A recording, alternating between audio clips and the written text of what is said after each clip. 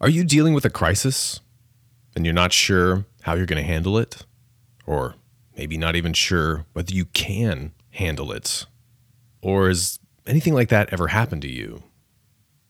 Well, the history of business and of achievement and leadership and success in general, it's filled with stories, examples of people that face those kind of situations. And, in retrospect, we think, well, of course they were going to make it through.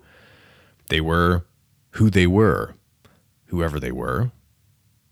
But at the moment, for so many people like that, it wasn't so clear at the time that they faced that great crisis. And really, you might say that it was getting through that crisis that made them who they were, that made them the sort of person that we think was inevitably going to get through it. Because they did. Well, if you haven't dealt with anything like that in your life, I hope you get the chance to. And today I've got a story for you about that happening for somebody. This, by the way, is the Cost of Glory, where I bring to you insights from some of history's greatest initiators of action and history's greatest problem solvers in crises. Insights that I hope that you can use in your work. Okay then. So, Steve Jobs, founder of probably the most valuable company in the world right now, he once said, "Life can be much broader once you discover one simple fact, and that is that everything around you that you call life was made up by people who were no smarter than you." And you could think of it in terms of people who took the initiative and decided to build something. You could say a similar thing about people picking up the torch that they found lying in the street and just leading when nobody else seemed willing or interested. So here's the moment where it clicked for Xenophon that he could do this. Xenophon is one of the great writers of antiquity. If you haven't heard of him, he's a friend of Socrates, the famous Athenian philosopher. He's also a friend of King Agesilaus of Sparta. And I'm working on the biography of Agesilaus right now, so I'm having a chance to go back and revisit a lot of Xenophon's writings that are relevant to the story. So Xenophon got himself into some trouble. He got invited to go and participate in a military expedition to help out the Persian prince named Cyrus do whatever military expedition he was planning on doing. And, Cyrus didn't tell everybody at the time what he was planning, but he raised a big army. Well, he told people something, but it was not what ended up happening. So he raises this big army, and it includes 10,000 Greek mercenaries. This was not uncommon for the Persian king to hire Greek mercenaries. King Xerxes brought a lot of Greek soldiers on his invasion of Greece, interestingly, but that's a story for another day. So Xenophon gets wrapped into one of these mercenary campaigns of the Persian prince Cyrus. And on the way to their destination, it becomes clear that they are not campaigning against the Pisidians, some, tribe in Asia Minor that Cyrus told them they were all going to fight against. They were actually going to fight against Cyrus's brother, the king of Persia, the new king of Persia. Cyrus's older brother had taken the throne. Artaxerxes was his name, and Cyrus thought that he was the better candidate for the king, and so he thought he'd make a bid for it. And he brought along a great army, including 10,000 Greek mercenaries. Greeks were widely considered to be the best soldiers in the region at that time. So what happened, unfortunately, for Xenophon and for the 10,000 Greeks was they march all the way through Asia Minor, northern Iraq, and they get to Babylonia in middle Mesopotamia, and they fight this great battle. And in a single day, they win the battle and lose the war because they're victorious for the most part on the battlefield. But in this moment in the battle, Cyrus, the prince they're fighting for, he sees his brother on the battlefield as the brother's running away. The king of Persia's fleeing. And Cyrus tries to make an assault on the king and end it all right there. And he ends up dying himself with his bodyguard. So with Cyrus dead, the whole purpose of them fighting this war is moot and null. The armies call a truce. The Greeks lay down their weapons, and they come to an agreement. And the agreement is that the Persian king will allow the Greeks to go back home, and he'll even provide them an escort in the form of a general of his with an army, Tissaphernes. And so they start to march back toward Greece to take the long road, leave the Persian king, and there's a lot of suspicion on the side of the Greeks because they're being accompanied by this huge Persian army. I mean, they say that they're not going to do them any harm, but it's a little bit nerve-wracking to have a giant Persian army following you, watching your every move. And sure enough, their suspicions are soon confirmed because Tissaphernes, the satrap who's the general accompanying them, he, as a show of goodwill, he invites all of the Greek commanders, their general, the Spartan guy, and all the top brass of the mercenary force to a nice, friendly dinner. And then he surprises them and arrests them and hauls them off before the king of Persia, where they are shortly thereafter beheaded. So the Persians did not have noble intentions toward the Greeks, and it's not really clear what they have in mind, but the Greeks are now surrounded, these 10,000 soldiers, these mercenaries are now surrounded by this large Persian army, deep, deep, deep in hostile territory, and they're trying to figure out what to do. They've just got the news that this murder has just happened, and so that's where the story picks up. Okay, so here's what Xenophon writes, but this, by the way, is taken from Xenophon's account of the whole fiasco, which is called the Anabasis. It's a great classic of leadership, which I recommend to you.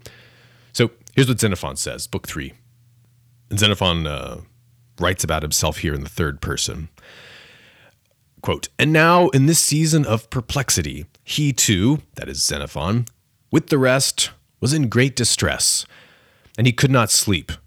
But after a while, getting a bit of sleep, he had a dream. It seemed to him in a vision that there was a storm of thunder and lightning, and a bolt fell on his father's house, and thereupon the house was all in a blaze. He sprung up in terror, and pondering the matter, he decided that, in part, the dream was good, in that he had seen a great light from Zeus, whilst in the midst of toil and danger. But partly he feared it, for evidently it had come from Zeus, the king. And the fire kindled all around. What could that mean but that he was hemmed in by various perplexities, and so could not escape from the country of the king? The full meaning, however, is to be discovered from what happened after that dream." So just pause there. So he's, he wakes up in the middle of the night from this dream. Maybe it's a good dream. Maybe it's a bad dream. It's sort of frightening because there's a king in there. Zeus is the king. And, well, he's in the territory. Xenophon is in the territory of the king, and he's beset all around by enemies. Xenophon, by the way, probably about 30 years old at this point. So he's not exactly a seasoned commander or soldier or anything like that, but he's 30. Okay. Continuing on. And he says, "The full meaning of this dream is not to be known except from what happened after this dream." So continuing on, quote, "Here is what took place. As soon as he was fully awake, the first clear thought which came into his head was, 'Why am I lying here? The night advances. As soon as the day comes, it is likely that the enemy will be upon us.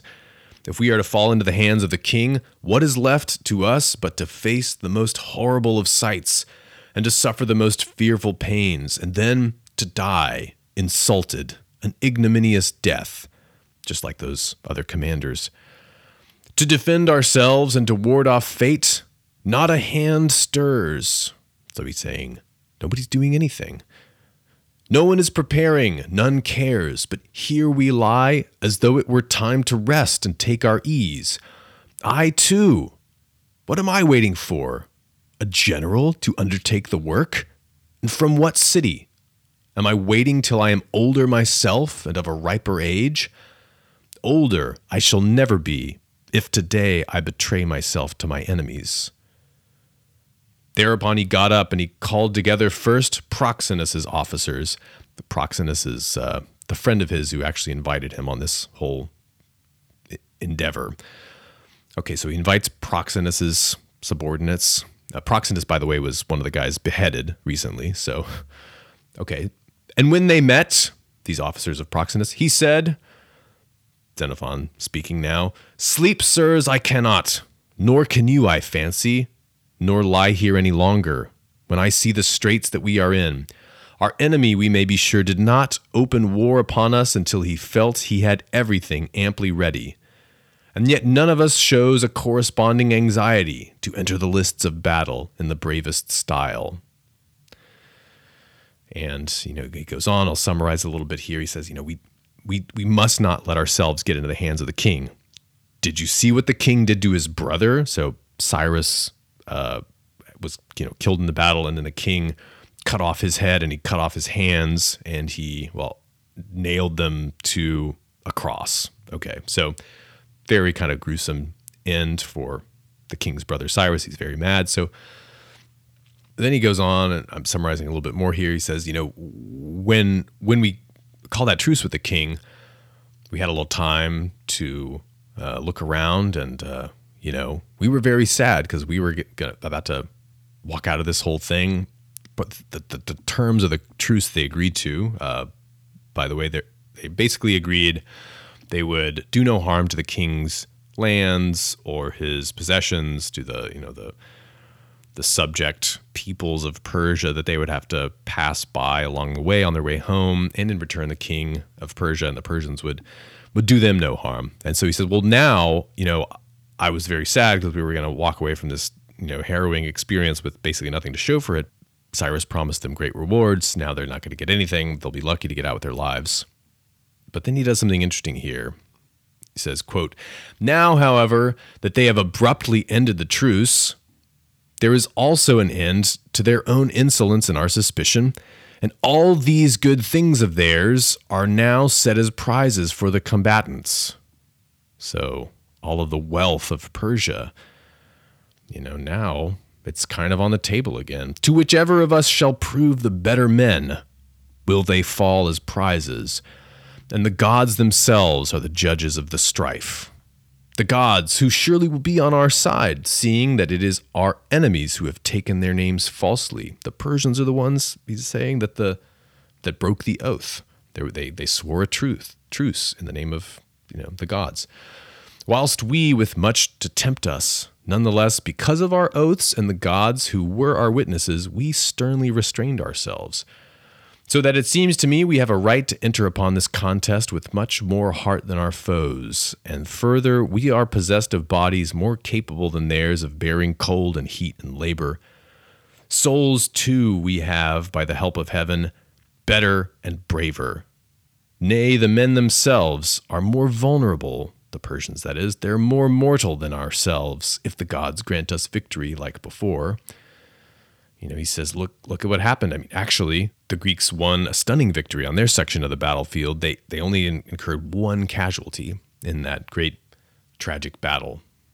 So he's tempting these men. He's gathered there in the middle of the night to think about the things that they can get, not just the pain that they might face, the danger they're in, but if they stand up and do something, there are actually some really interesting rewards on the table. They could plunder their way through the rest of their way home and end up richer men after it all.